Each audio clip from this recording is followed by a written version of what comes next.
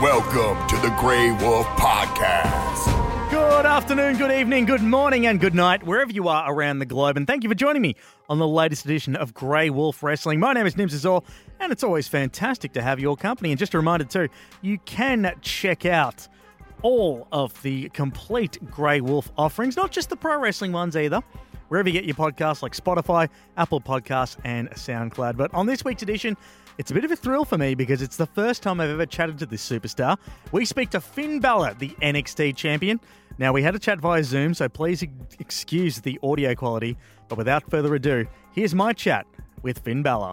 Nims, thanks very much for having me on, man. It's good to talk to you too. Well, Finn, let's cut straight to the chase, because the last time that you were an NXT champion, it was a very different looking NXT.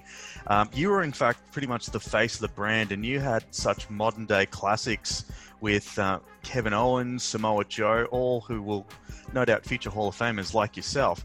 But now the NXT that you're in is a lot different. You're now on cable TV. You've got to be a different Finn Balor to the one that previously was champion. How do you feel about having that added responsibility and that added spotlight, especially with a superstar of your caliber? Yeah, as you said, NXT is very different. I feel like in that first run at NXT, it was very much a us against the world mentality of, trying to build a brand and, establish ourselves as stars. And then I feel like, in the last 4 years, NXT has evolved from, very much what was, kind of the beginning of a brand into a very established promotion. And, I think that's thanks to like all the guys that are there now. They've helped evolve it over the last 3 years, the likes of Ciampa, Gargano, Cole, all these guys. So, they've put in a lot of hard work over the last couple of years to kind of develop NXT into what it is now. Obviously, me, from a personal standpoint, I've changed a lot in that time too, and I feel like I'm more well equipped right now to maybe mentally be the leader of the brand, in the sense of, at the time, you're kind of doing what you're told and kind of trying to please everybody and not necessarily please yourself. So right now I'm in a very good mindset where, I have that self-confidence to, go out and do exactly what I want to do and not worry about, what is good for, the brand, what's good for the marketing department, what's good for the merchandise department. And really, I just want to do what's good for me. So that's definitely something that's going to help make this reign as NXT champion very different than the last reign as NXT champion. Well, it was an absolute classic that you had with Adam Cole at NXT Super Tuesday too. But obviously, the Raw and SmackDown chapters of your career are, they're in the past at the moment. But what were some of your favourite matches during that time? Because you did have a rather impressive run there and held multiple championship gold as well. Yeah, I had a great time at Raw, great time at SmackDown. I had some really great matches. I always loved the matches with Baron Corbin. I know that might kind of come out of kind of left field for a lot of people, but being in there with him, that was some of my favorite nights. Bobby Lashley, I think I had some great matches with him. Obviously, you can talk about the AJ match. A lot of people give that a lot of praise, but for me, every night getting in the ring was a challenge at Raw and at SmackDown. But I feel like that, how frequently we were doing it and how frequently I was, in the ring against kind of the same set of guys, I wasn't really being pushed to the limits, on that kind of third year. So I felt like it was time to make the move to NXT and kind of get challenged by, a fresh set of opponents in, Gargano, Cole, Riddle, all these guys, Damian Priest. So it was very much a selfish move, in a sense that, I wanted to challenge myself, take myself out of the comfort zone and, feel something new in the ring. NXT does seem to be the real concentrated sports entertainment fans product, and we saw how rejuvenated Charlotte was early in the year taking on Rhea Ripley. It's done the exact same thing for yourself. There's just another notch that superstars go from Raw, but when they're in the NXT environment, they just really, really kick it up a couple of octaves. But who do you think, Raw and SmackDown wise, could really benefit coming down to NXT? Well, I think honestly, everyone in the roster, I think, could be at an advantage coming to NXT, and I feel like it's a different style. It's not something that's completely unfamiliar to WWE superstars, but it's very different. The talents, push themselves every single night to the limits, as they do on Raw and SmackDown. But I feel like there's definitely a very organic feel in NXT, with regards to who would benefit or not. What I would love is to get Randy Orton in NXT for what he could bring to the brand, and what the NXT superstars could learn from him. Someone who a lot of us look up to in the locker room, someone who is a incredible professional in and out of the ring, and someone who's kind of set the bar for what a WWE superstar should be over the last 10 years. So if we could get Randy down, I think it would take NXT to the next level. Now, NXT seems to also be filling up with a lot of my countrymen. There's a lot of Australians in NXT right now. I mentioned Rhea Ripley, but someone that's really, at least I've noticed, jump out in the past couple of episodes of NXT has been Bronson Reed. I mean, he's someone that just looks like, he doesn't look like your typical WWE superstar, but what are some of your thoughts about Bronson Reed, and have you ever thought about maybe him as a potential opponent, or what it might be like to go against him in the ring, considering the fact that it would be a hell of a clash of styles? Yeah, he's a big boy, and we got a lot of mutual friends. Over my career, Mikey Nichols, Hartley Jackson. These are two of my best friends. From the dojo days, and obviously he's well connected with those guys. He's really stepped up in the last couple of weeks.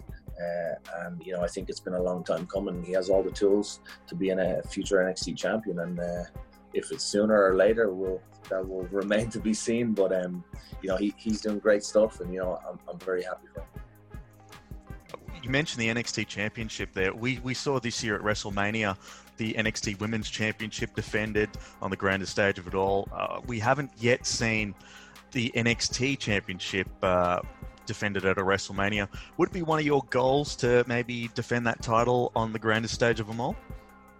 Yeah, of course. I'm all for doing new stuff. I'm all for creating history. But I feel what's important is what's best for NXT, and not necessarily what's best for WrestleMania.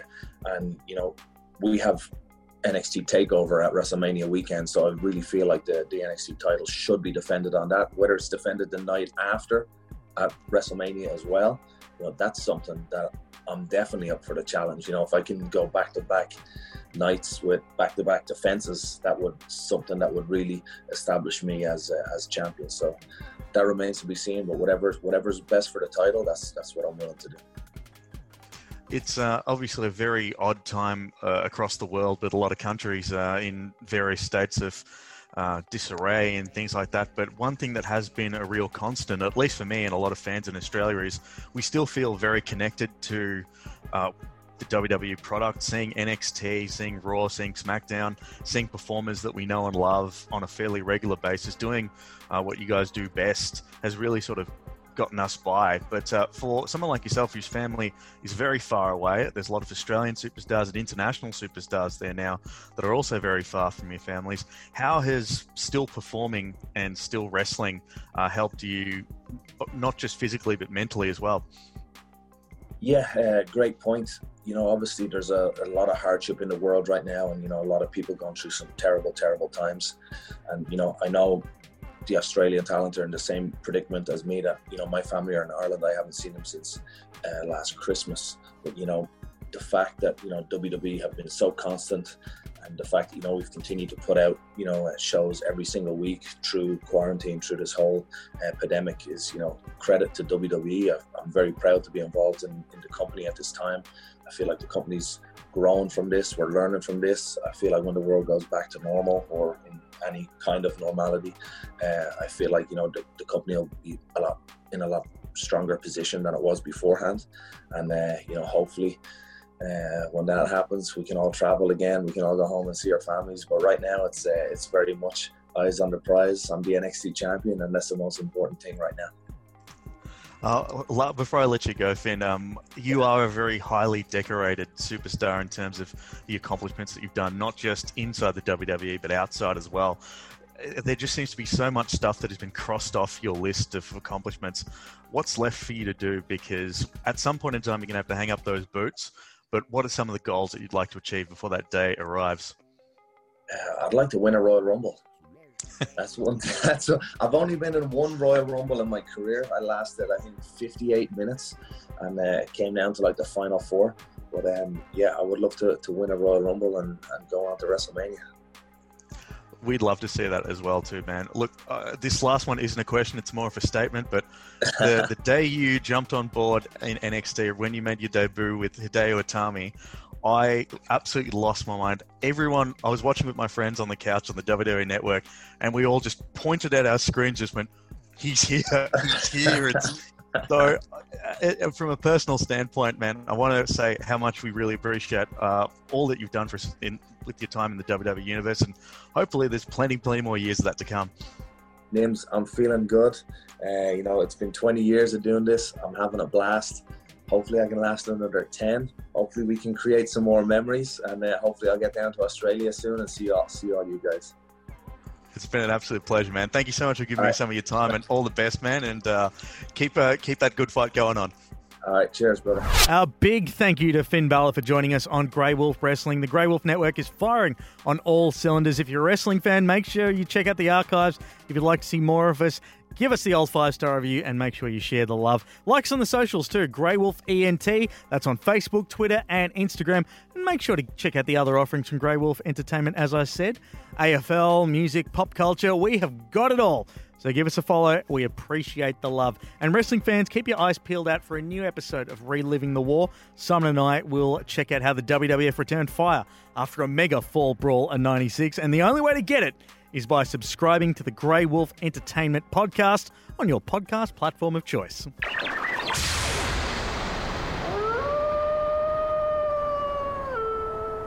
This has been another presentation from the Grey Wolf Entertainment Network, greywolfentertainment.net.